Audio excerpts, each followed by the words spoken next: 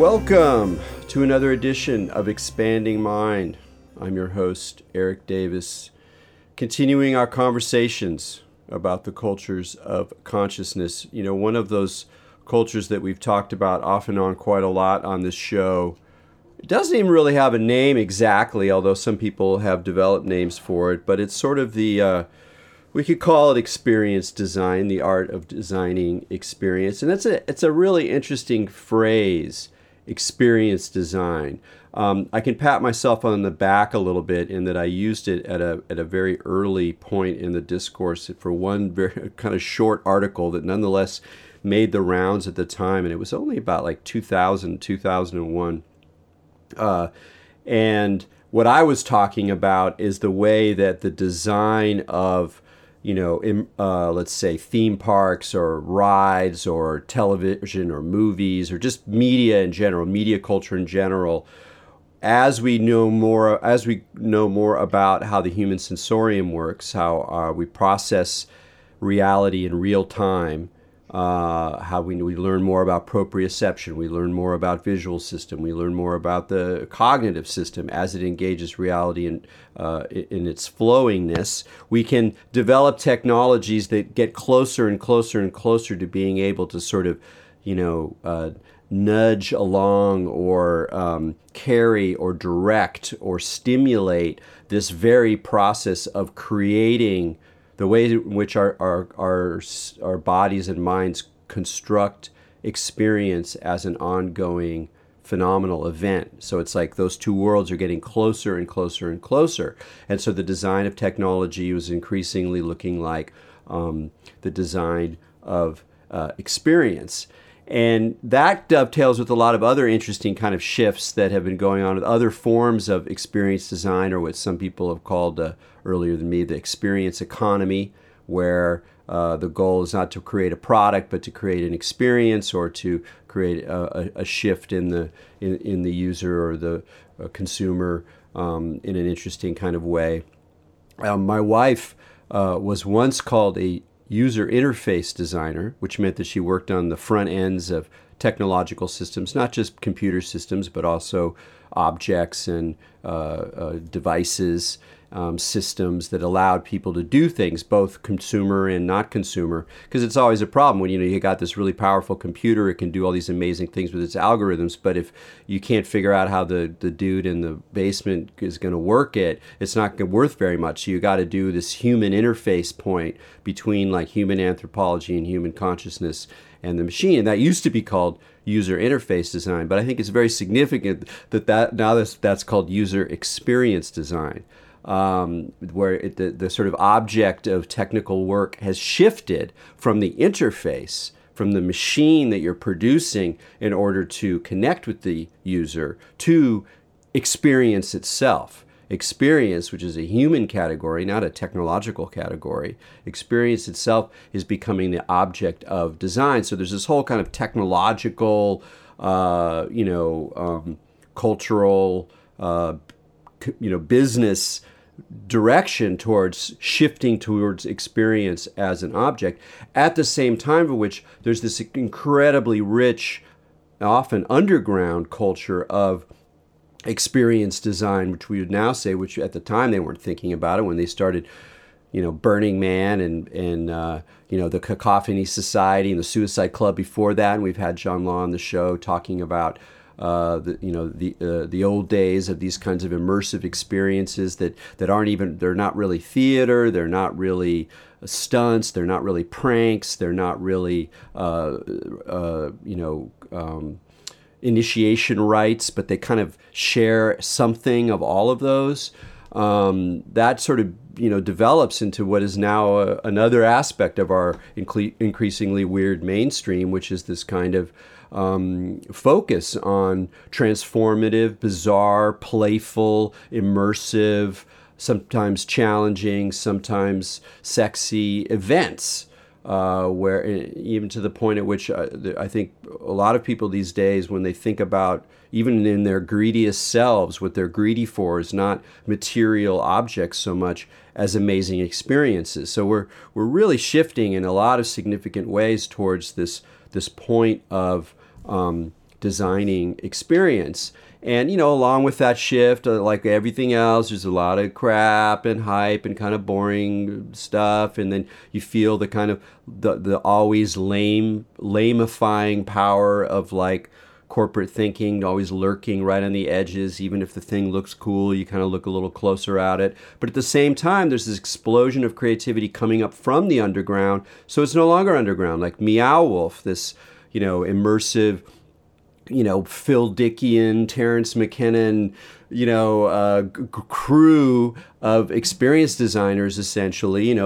They scored this space in Santa Fe, New Mexico, and it's this huge hit. Everybody loves it. The kids love it. The straights from the Midwest love it. Everybody loves Meow Wolf, and now they're opening centers in Las Vegas and I think somewhere in Colorado. And that's very much a sign of the way in which elements of Burning Man are moving forward, or not just Burning Man, but that kind of underground world of creative otherness is going forward. And so it's again one of these confusing mixes of multiple agendas going into the space. And recently there, and at the same time, there's a lot of immersive theater happening.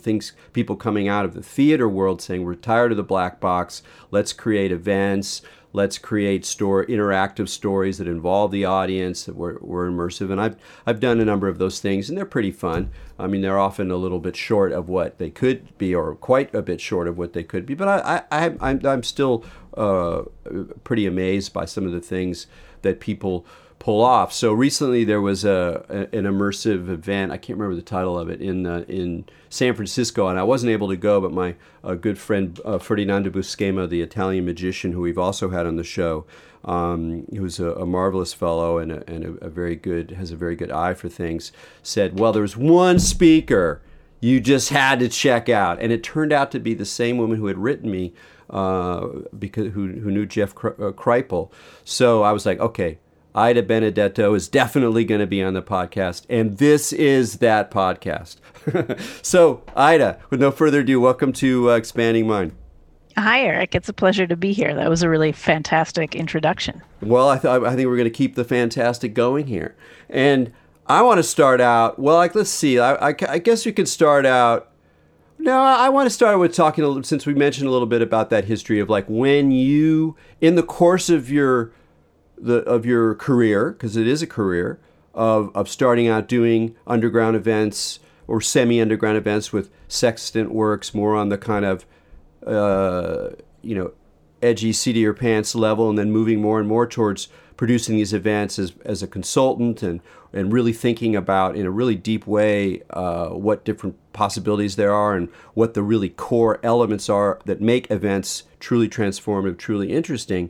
Where in that whole course did you first come across the Cacophony Society and the Suicide Club and the stuff that was happening in the Bay Area that really influenced me and a lot of my listeners? At what point did that in your journey did you get inspired by that kind of stuff? Well, being based in New York, I kind of grew up going to a lot of events on the Lower East Side, going to places like ABC No Rio and events by the Madagascar Institute, and those, cultural misfit organizations definitely directly draw a lot of their lineage from the Cacophony Society. And so I got introduced to that stuff through people who had kind of trafficked back and forth between both coasts. And I even remember being on a panel with John Law at some point when the book looking at all of this stuff came out.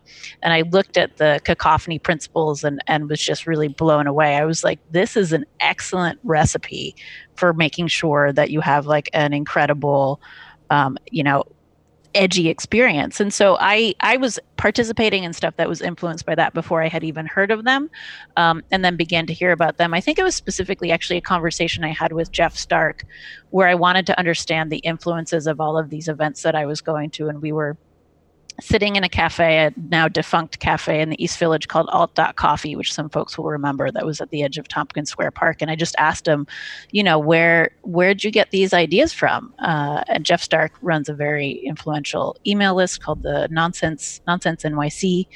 So I think it was then, and that must have been 15 years ago or so. Well, one of the interesting things about that, and I mean, I guess we're jumping ahead a little bit, let's just go with it, is this idea of the recipe. And I remember the when I really grokked that once was I was talking to Michael, who's one of the the main board, one of the founders of Burning Man, who was in the Cacophony Society and was kind of like partners with John Law when the Cacophony Society hooked up with Larry and went out to the desert.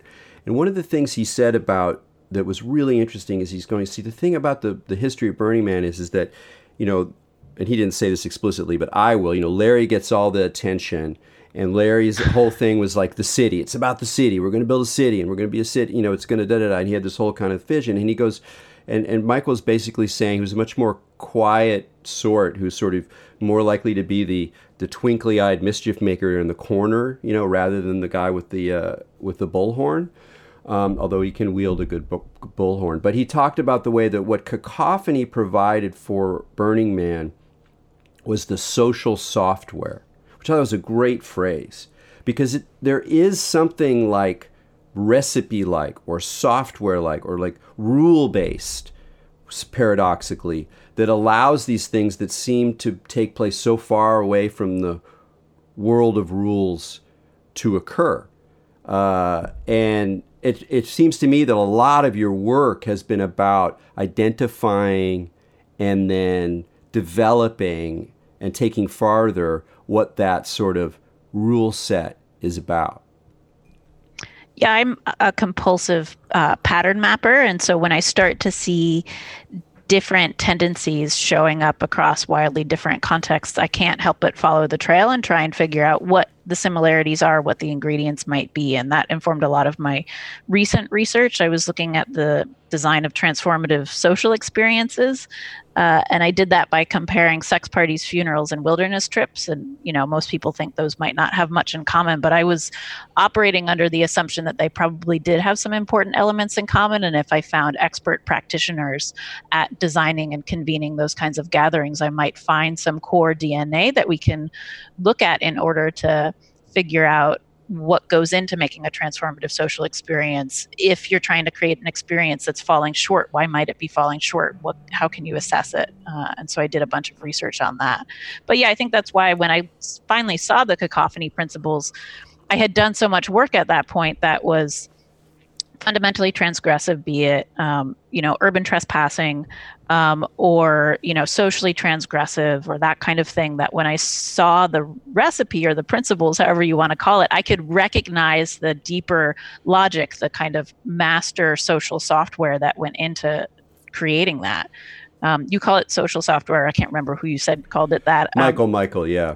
Michael. And there's also this notion of a pattern language, which comes from this fantastic book about architecture and trying to look at what's his name? Oh, I love that book, but I can't remember his name. Alexander. I know I should have this at my fingertips.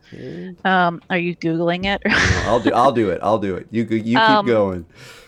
But and this is a book, I want to say it was published in the 70s, and it was looking at naturally occurring forms in, different urban and rural contexts where people are shaping the environment around them. And how can you identify patterns in that and then break those patterns down into component parts that you can then recombine in order to make what was described as like a lively context? And how do you what makes something lively?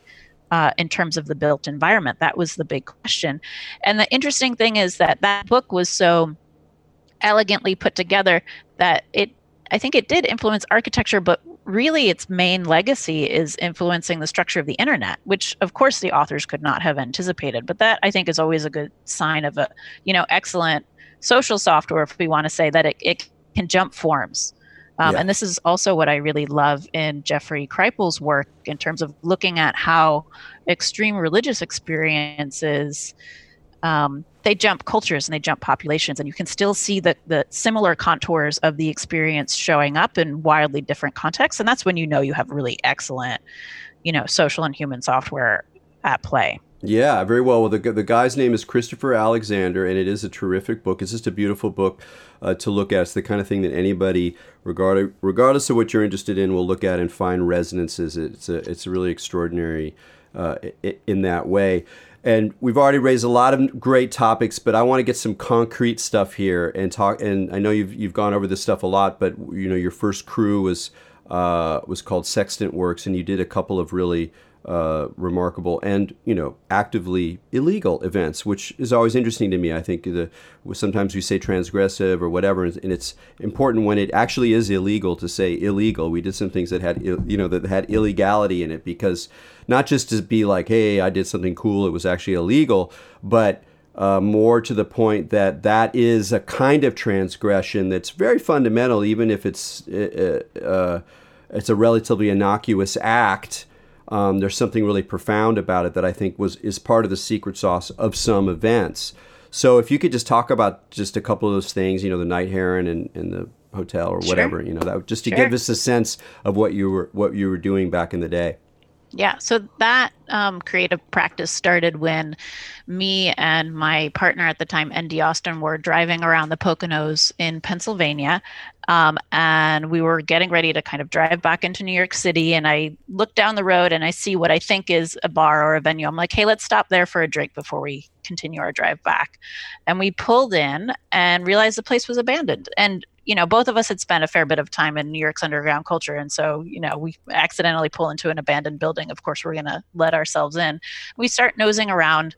And it was like a dining hall of some sort. And we got spooked thinking that somebody might have stopped to come in looking for us. And so we continued on our way. But I looked the place up and I pulled up, satellite images and TripAdvisor reviews. And it turned out that it had been a honeymoon resort that had recently shut down.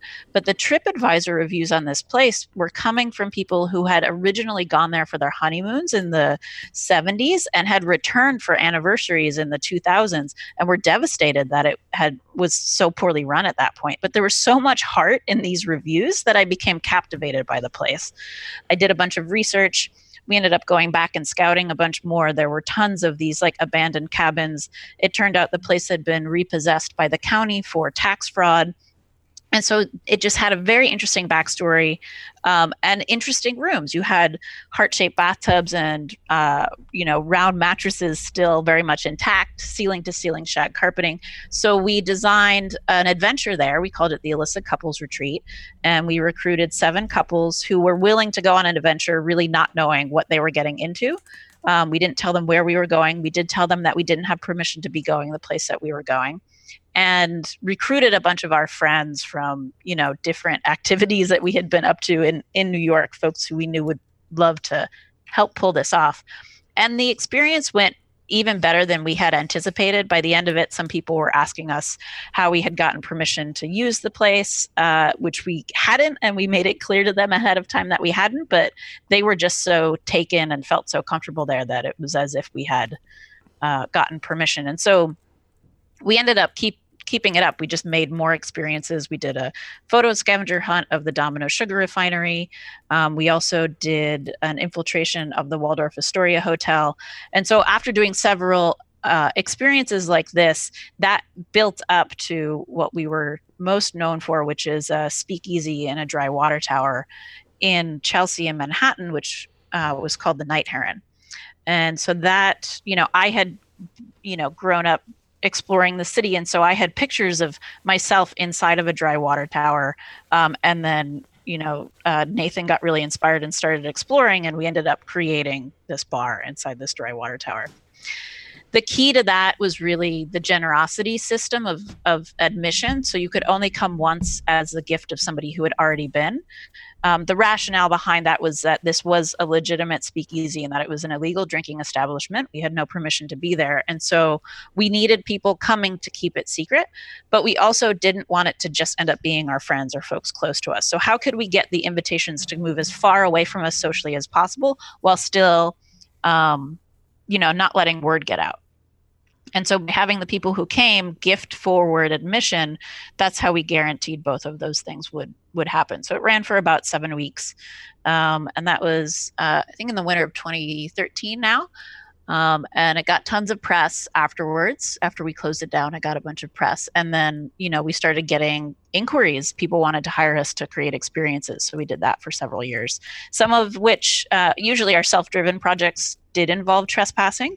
That core element of transgression was really important to us. But some of the inquiries we got Didn't necessarily involve trespassing. It was more about experience design, but we wanted to keep this core element of transgression really baked into the work. So what kind of transgression we would do really depended upon what the ask involved. We usually made sure that the ask involved some element of generosity. So if somebody wanted us to make an experience for them, we would not do it. It always had to be a gift from them to somebody else. But somehow working in this element of transgression, because we found that if people were already trespassing or transgressing in some fashion, their sense of freedom and possibility just like goes through the roof. If the first thing you do is something you think you're not supposed to do, suddenly you question everything around you in an incredibly playful way, at least the way we tried to set stuff up.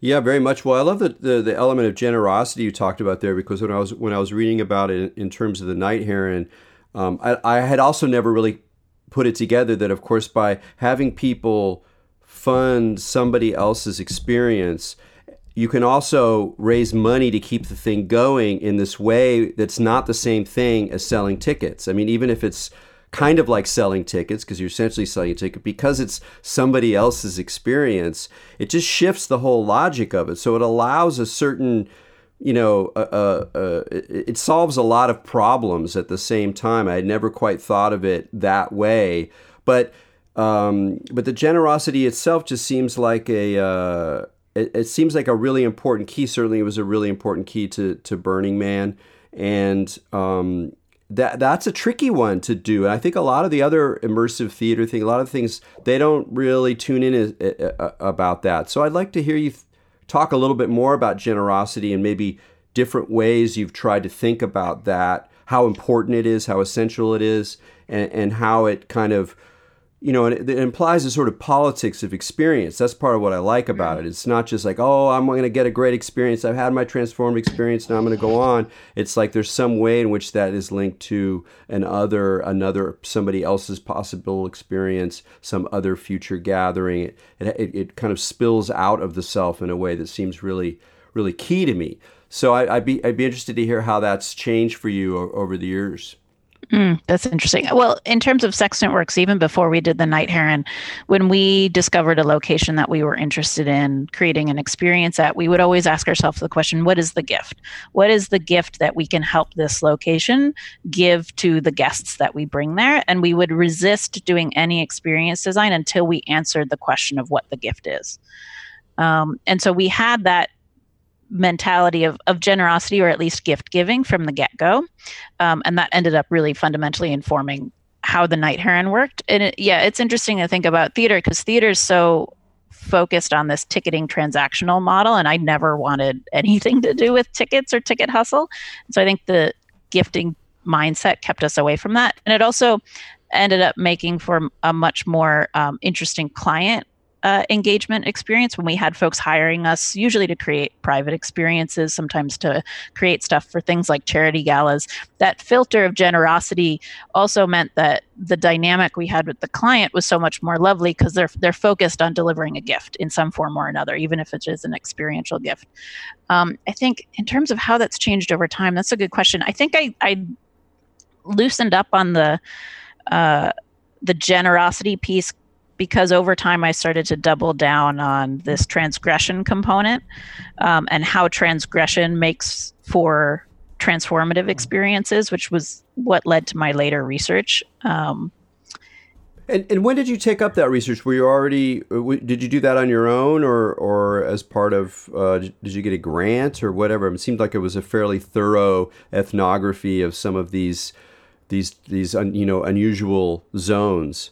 Yeah, I did most of it in the context of a graduate program, the School of Visual Arts Design Research Writing and Criticism program.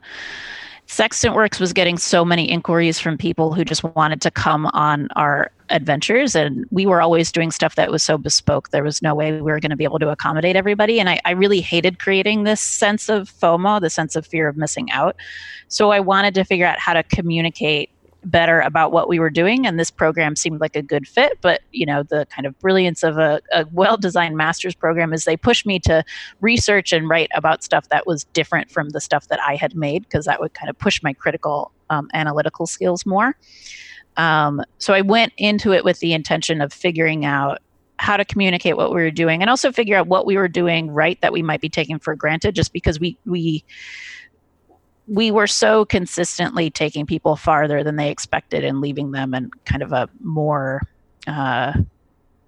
I don't know, grateful and delighted place than even we expected. So I wanted to figure that out. So I got into this grad program, ended up focusing the thrust of my inquiry, which was really around what are the design components of transformative social experiences? Like what are the core elements of them? Over the course of doing that program, my collaboration with ND kind of fell apart, which, happens sometimes when you do wild adventures with people and don't have a plan, and then they get too big for you to manage. But the research ended up being a really lovely experience, just because I still have this memory in the first semester of putting together a slide with all the case studies that I wanted to look at in terms of sex parties, funerals, and wilderness trips. And I got to that list through a process of deduction. I realized that I was really interested in experiences that had some element of human enrichment. And so I went back to my big laundry list of experiences I was interested in and crossed off everything that didn't fundamentally have to do with human enrichment when it was at its best. And I was left with sex parties, funerals, and wilderness trips. And I remember telling one of my friends this, and he was like, "Oh, how Shakespearean." I was like, "Oh shit, I must be onto something here." And I put pictures of each of those case studies on a slide to present to the committee to get approval to do this. And I'm just like, what the fuck am I up to? Like, who is doing this research? And it seemed like an impossible task. But I had that sense of like fear about it as I realized what I was putting together, that to me is always an indication that I'm on the right path. Yeah, you mentioned that in one of your talks. You talk about the feeling of oh fuck before some, at least before going to an event or doing an event. But it opens up like all these questions of like, what am I doing? Who's going to show up? What's actually going to happen? What should I wear?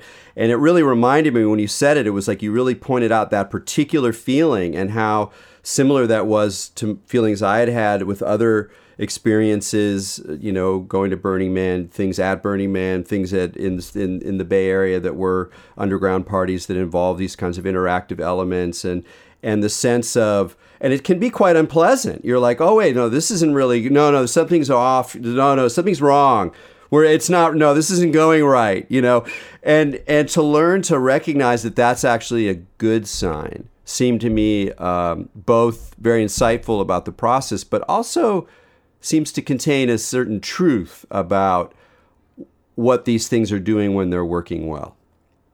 Yeah, definitely. And I think there's an important distinction between that, what I've described as that oh fuck feeling, and it's the moment kind of as you're preparing to step across the precipice or, the magic circle. That's my favorite term for it, which comes from game design, where you wonder if you want to step across it and also if you are prepared to step across it. And that moment of being put so much into the present moment around your own fear of whether or not you're prepared, whether or not this is the right magic circle to step into, that I've learned is the right sign. There are certain qualities of fear that are like the kind of back off, run away, move away fear, and that has a very different flavor to it. And I think spending time with your own fear and getting intimate with the different textures of it is gonna, for me at least, it has become a really valuable compass for what is worth moving into and what is not.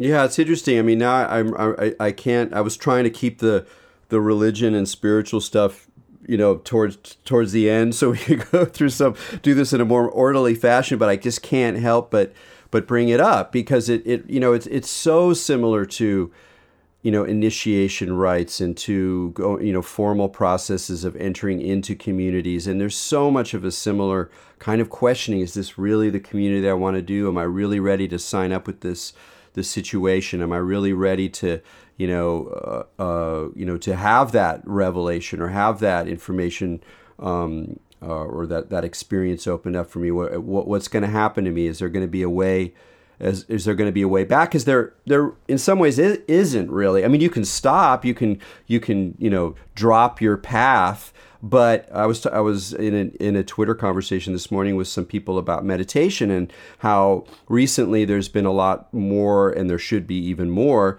discussion about all the really weird, bizarre, and sometimes really difficult things that can happen with meditation, including psychotic episodes and depression and dark nights of the soul and whatever. And one of the things the guy was saying is that once you've kind of committed to that path and these things start coming up, you can't just stop.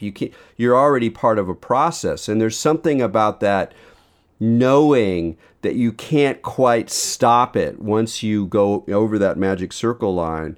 That seems really intrinsic to what we're talking about here, which is why you're going to see it in religious initiation rites the world over. Some kind of entrance into secrecy or darkness, some kind of sense of threat, some kind of sense of fear, as if there's demons or devils are hanging over the portal, even if the thing itself is full of love and light. And there's some sense of a kind of imaginal pact, like you're making something whose full consequences you can't know. And until you're willing to make that kind of pact, if you're always staying away from it, you can't really enter the circle. Yeah, totally. I think it's important to draw a bit of a distinction. And of course, the spiritual comes up in all of this stuff. If we're dealing with, sex, death, and survival, the spiritual is really like breathing down your neck when you're engaged in any of those things. From an experienced designer's standpoint, I do think it's important to consider what it's like to step out of the magic circle, or to give people options for dialing their own experience kind of up and down, even when they're within the magic circle. And this is where my, which hat I'm wearing can vary a lot. If I'm an experienced designer, I do realize that people are fundamentally consenting to something that they cannot completely know. And so there's a degree to which I'm taking a lot of responsibility for screening people to make sure that this is the right experience for them.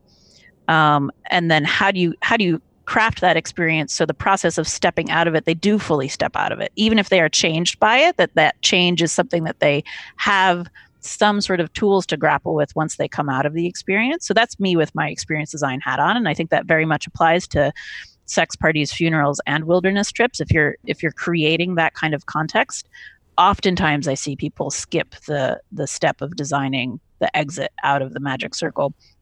When you're talking about these religious experiences, it's different because there's a bit of a joiner mentality, right? Like once you step in, the whole point is not to step back out, that your world completely shifts and changes around you. And that is where it gets dangerous, because the potential for getting messed up in a way where you can't tell if it's a good messed up or a bad messed up is pretty high. I mean, I listened to your episode about meditation and just your ruminations about that. And I thought that they were so great because I had never heard anybody talk about it in that way, where you're giving people permission to perhaps, once you're in that space, maybe don't follow directions, maybe explore a little, maybe see what comes up. But that's certainly been my experience of meditation, is that as soon as you kind of open that box and see what's inside you, or see whatever's on the other side of wherever your meditation practice takes you, going back is hard, if not impossible. One of the things I really like about this conversation is that it helps me see, it's funny, it helps me understand a sensibility I've always had about religion and other people I know. And in fact, I kind of can track it a little bit in terms of a certain sort of sensibility, which is a way of being willing to enter into a ceremonial situation, an engagement with a religious teacher, a conversation with a guru, a system of thought, a system of practice, a ritual space, but to kind of maintain more of the attitude, not of the joiner. And it's really more like the kind of attitude that people bring to these events, particularly when they're really looking for, or they're open to the full transformative experience, which is that you're going to put yourself in a situation where even your beliefs about the world may be challenged, and that maybe the more you can actually allow the local belief system or the local set of images and ideas and feelings to absorb you, then you're just going to have a better time. You're just going to have more fun. And it doesn't mean that, you're just treating the religious event as just an opportunity for fun, although it can be that. It can just be sort of like, mystic slumming. There's also a way in which that says something deeper about how these events change people in terms of developing your own capacity to have the courage to enter into unusual environments, play by the rules that are coming towards you on the fly, trust yourself, and trust that you're not necessarily going to get caught, even if it's a super intense experience. So if you're not worried about it, it's fine to talk to Scientologists. They're not going to take over your brain. It can actually be pretty interesting. I've had some great conversations with Scientologists, or I've done the e-meter. It's cool. Like, I'm up for it, and that's an attitude that I always kind of wondered what it was, but it's really an experience design fan's attitude towards religious stuff as kind of experience design. So it's a weird experience for me because I can kind of see backwards with these new terms that we're coming up with. But we've been talking about these three fascinating zones that you looked at: the wilderness trips, the kind of avant-garde funerals, and the sex clubs. And we've had some folks connected to that. You talk about Kinky Salon in one of your talks, and we've had Polly Superstar on the show. She's a good friend of mine, and that was another example of kind of rules where Kinky Salon was a very, very interesting.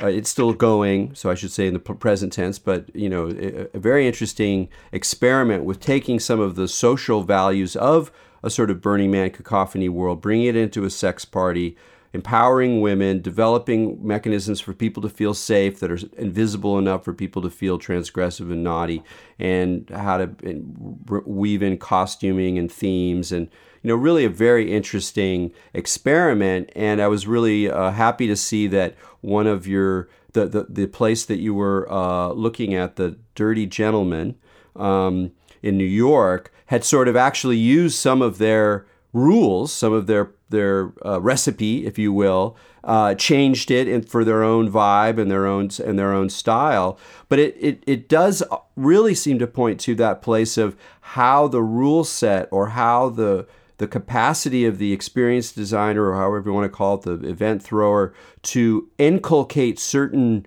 mores, certain attitudes, certain rules aren't quite the way I think, kind of ethical norms, in a way that then allows things to happen that, again, almost seem the opposite of ethical norms or rules or recipes. So could you talk about that a little bit in that context? Sure. Yeah. Well, so first, a brief correction. So I no, it's okay. It's a very minor one. Just because you want to make sure everyone is credited, and there's beautiful little bespoke systems are understood in the way that they crafted them. I looked at two different groups in New York that host kind of sexually permissive events. One of them was the Dirty Gentleman, and then the other one is Gemini and Scorpio. And it's Gemini and Scorpio that has, kind of licensed the Kinky Salon rules. Gotcha. The Dirty Gentleman operates kind of more on a bit of a membership system, and so people kind of become known in the context of the society. Yes, and there is a kind of costume and pageantry component, but their focus is actually on this notion of manners, and what does it mean to have excellent manners in a context in which, you're right, you're doing things that don't seem polite because they are naughty and dirty. But if you train people through very kind of subtle fashion, through the aesthetics of the experience, through the whole invitation process, how does that make it easier to negotiate with each other around what you might want to do with each other sexually, in terms of sexual play, once you're at the event? And so they kind of take that perspective in terms of this like full world building in order to create a civility where, compare it to being at a bar and trying to ask a stranger out. There's no standards for civility there that are going to leave everybody feeling okay about that interaction. So I kind of looked at all of the nuances of that and how you manage the social risk that is associated with that. And it usually involves mitigating some other risks that are involved. I don't know if that answers your question. Yeah, yeah, it does. I mean, it's interesting that whole, again, it's, to live outside the law, you must be honest. There's a weird way that these rules of behavior or civility actually reappear within these transgressive zones in all sorts of ways. And the more intentional you are about them, it seems like the farther you can take the experience. But maybe there's other things. What did you really draw from that, from your look at sex parties, in terms of these sort of general ideas that you were developing, this bigger rule set for how to create transformative events? I think the biggest thing I took specifically from the Dirty Gentleman is that, like, yes, they wanted to create a permissive sexual atmosphere, but that there was a larger purpose to the gathering in terms of creating notions of civility among people that could bleed outside of the experience of just the gathering. And so having those deeper principles really informed the gatherings in a really beautiful fashion. I'm trying to think of what else. I mean, there was a lot of simple space design things, which, if you overlook them, could really be the downfall of your experience, where they have, one space where people can go and just kind of hang out and lounge, and another space that tends to kind of heat up more in terms of activity. So being able to just physically move through the space in terms of dialing up and down what you're exposed to while you're there is huge. They also have their own currency system, which I think just the simple cues in terms of, like, oh, I can't use money here, like not regular currency, cues people to behave differently. And so having as many of those cues as possible, I think, is really great. Something that Gemini and Scorpio does, which is similar but different than the Dirty Gentleman, is that they have these parties where in the first hour, I can't remember exactly what the progression is, but in the first hour is just like hanging out and chatting. In the second hour, you can kiss. In the third hour, perhaps you can remove clothing, so people can go and not be sure how late they want to stay. And if things get too heated for them, they can always leave. But then people end up staying longer than they anticipate. So there's this clear metric for dialing up and down your engagement, be it either through space or through time.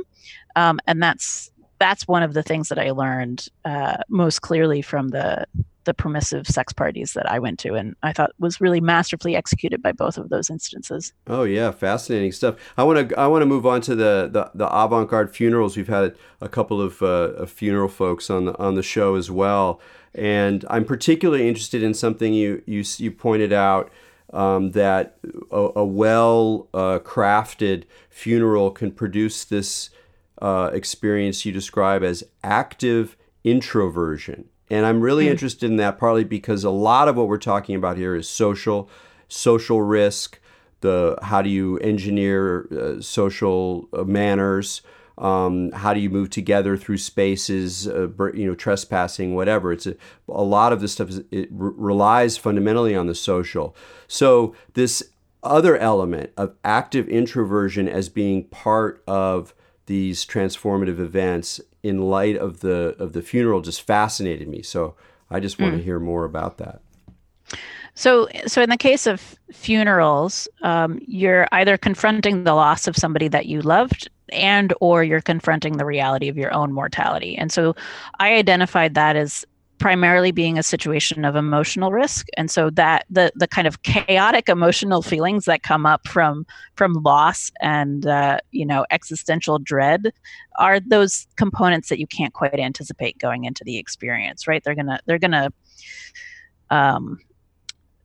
mess you up and turn you around in one form or another. And so I loved this, what I found Amy Cunningham, this one mortician that I interviewed a lot and worked with a little bit, identified as just like giving people little things to do so that even if they're not ready to kind of share or express their feelings, those feelings are still welling up in them. And if they're static and they don't have anything to do or any way to engage, it can produce an uncomfortable experience in a way that is like not actually supportive or transformative. And so how can you give people little things to do so that they are actively engaged, but they're still introverted in their experience as they're kind of sorting out their feelings. Because getting people, I've been to so many funerals where you're sitting around trying to have small talk with people, and it's the worst thing ever. And as soon as somebody asks me to do something, it's much easier. And so Amy really focuses on giving people things to do and giving them an active part, even if it is not a speaking or overtly social part. And the more that I have started to get into practices around subtle energies, the more brilliant I see that this is, especially around situations of emotional risk, where if you're static in a kind of physical way, those emotions get stuck. And so if you can be doing something active, it helps those emotions move around and shift, and creates your own kind of intimacy with what you're feeling that can't happen when you're, again, don't have anything at all to do. So this notion of active introversion and identifying when certain people in an experience, when they're having a very challenging experience and just need to move emotions around in them, just need something to do, need a purpose, need a focus, I thought was just a really lovely touch that Amy emphasizes quite a bit. Oh, that's fascinating stuff. So you mentioned subtle energies here, and I want to jump to your increasing interest in religion and the spiritual and the kind of contemporary New Age, or whatever you want to call the sort of smorgasbord of practices that are returning again, after from the 70s in new, millennial digital guise. And you talked a little bit about, that one of the core elements for any transformative experience is risk. If you don't have risk, it's unlikely to do much. And those risks can be emotional, they can be social, they can be legal, they can be physical. There's different ways of doing it. But how does that enter into this kind of spiritual milieu, and how does it provide the opportunity for what you call spiritual trespassing or spiritual trespasses? Yeah. I feel like you're asking me to draw a straight line between those two things, and I'm not quite sure what the straight line is, but it's definitely the path that I've been walking lately. After doing the research for patterns of transformation, I kind of stumbled through this trapdoor into the spiritual that I wasn't necessarily looking for, and it's definitely been an area that I've dabbled in at different points in my life in terms of, reading theosophical text or exploring Buddhist meditation. But I got more serious about it towards the end of doing this research. And that was how I found Jeffrey Kripal's work, I think, in a very kind of similar serendipitous discovery as that abandoned honeymoon resort that got Sextant Works going. I got interested in astrology, and I was interested in learning more about a particular astrologer who had spent a lot of time at Esalen. And so I requested a bunch of books from the library about Esalen, and ended up with Jeffrey Kripal's book. And it ended up having almost nothing about this astrologer, but I could not put it down. And I thought it was such a beautiful encapsulation of alternative American spirituality. So I've been, exploring astrology, ayahuasca over the past several months. Have been getting into different practices around subtle energies, and it just seemed like such a natural flow. And so I, gave an opening keynote talk at the Immersive Design Summit in San Francisco just a few months ago, and realized that this is probably the next chapter of my work, where I had been, doing this urban trespassing. Then I looked at the nature of transformative social experiences, and now I'm doing spiritual trespassing. And I call it trespassing just because they seem like the places that you can go through these spiritual practices feel like places that perhaps in past manifestations of society we went to more regularly, and it was more a standard practice of the culture to go there. But now, it takes us kind of weirdos and oddballs to go exploring these places, and they feel derelict in a similar way that some of the locations that Sextant Works created experiences in felt derelict and unloved and overlooked. And so I don't know where those adventures are going to take me, but I am knee deep in them, and it's been really delightful. Well, that's one of the interesting tensions in this is I think that the element of risk is important, but so is that element of the derelict, or the marginal, or the unused, or the unrecognized. And that's one reason that people have been drawn to the occult, as the modern people have been drawn to the occult, because it's what esoteric scholars call a wastebasket. It's sort of like where they put everything else that we couldn't really fit into religion or science or civil society. You just kind of like shove in there. So you got you got Bigfoot, you got Theosophy and ceremonial magic and Freemasonry and da da da da. And even though all these things are connected in all sorts of ways, there's an aspect of them that's sort of pulpy or marginal. And right now in our culture, like what's marginal, what's not marginal, everything's a long tail, everything has a Facebook group associated with it. I mean, it's really hard to see. And, in physical space, it's pretty clear. That's a derelict building. There's a chain link fence around it. There's no lights. It's broken down. There's broken glass. I know what that is. And that could be the site of an amazing experience or a ritual or, a drug event or something like that. But in cultural space, it's increasingly unclear what those things are, because a lot of things are being sort of drawn into the main fray, including ayahuasca, even more than astrology. Like astrology is still kind of dirty. Even among like someone who's into like esotericism or something, you say, yeah, I'm really into astrology. Like, oh yeah, well, I don't know about that. I mean, I'm a fan, but I don't even talk about astrology too much on the show because it's like it really sets people off. It's amazing. I went to there was a show about Harry Potter, and it was a exhibition about all of the original texts and materials from European culture that Harry Potter was based on, and the entire section that could have talked about astrology like steered clear and just kept saying astronomy. And I'm like, these are astrological texts that you're displaying, and yet like even there it would not say astrology. So I've fallen in love with it. I would say that it depends on what communities you're talking to. A lot of the communities that I've been listening to that are relishing astrology tend to be queer communities. And so, is all of queer society still considered marginal? I'm not so sure, but we're eating it up, and it is classy the way we do it. No, that's really interesting. I mean, that's coming up a lot lately. I mean, both of those questions, I'm really psyched about this conference coming up in June here on queer psychedelia, and really kind of recognizing like how central the queer experience has been to like not just esoterica, but just edge cultures, fringe cultures in general. And what it feels like is happening now, and you could to correct me, my gut tells me that at kind of like on the other end of gay marriage, of this like so much energy was put towards not like that queer experience and queer people were not fringe, not marginal, not weirdos, that they were just like you and me. They should have the rights that you and I have, all that, which totally makes sense.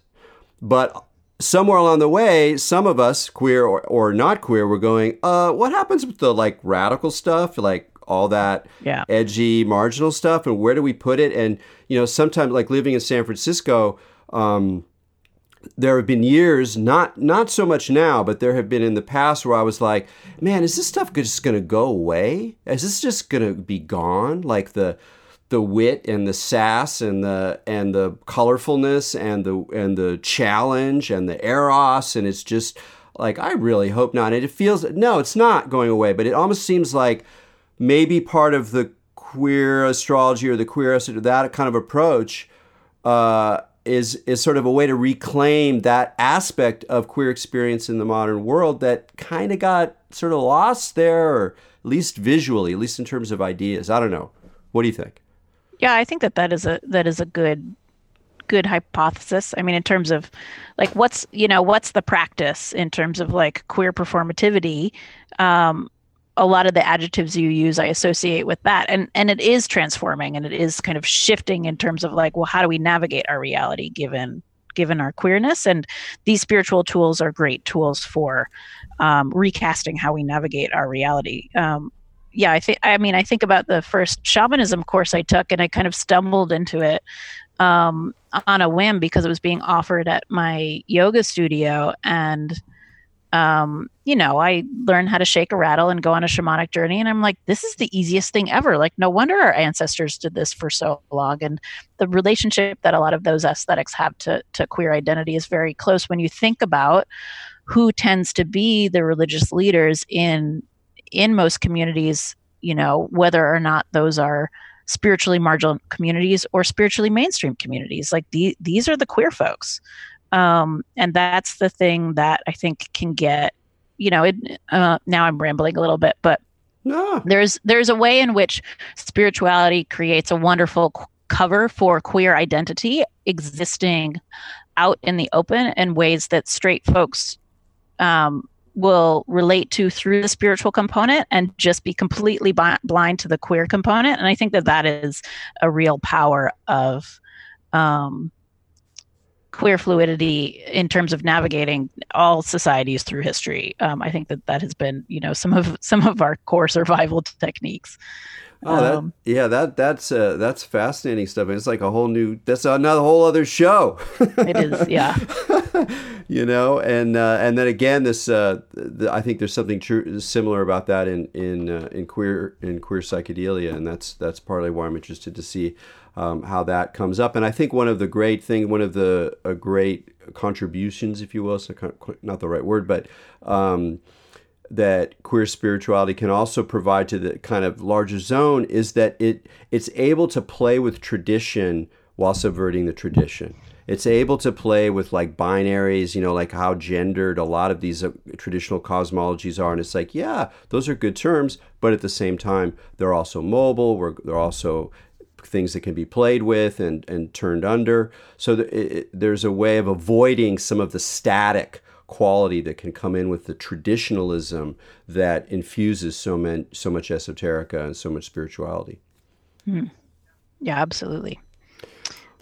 This has been quite a journey that we've been on. Thanks for touching on so many interesting topics. I'm not quite sure where to take it from here or how much more time we have. Well, luckily, we're at the end. Ta-da! Yeah. So you did a great job of summing it up. We did go to a lot of places, and we will talk a little bit more in a wrap-up afterwards that I will eventually post to the eventual Patreon page. It is coming, folks. But yeah, I encourage, the whole Patterns of Transformation research is up online. So, folks can go and dive in and see if that social software is useful for them. And I've loved seeing how people have put it to use in the wild. So that, you can look at all of that research and me putting that online as a gift. So that might be tracking back to an earlier question. And that's my ongoing generosity to all of these communities of practice. Excellent. Beautiful place in. Well, Ida, thanks so much for joining me on Expanding Mind. It's been a pleasure. Until next week, keep your minds open.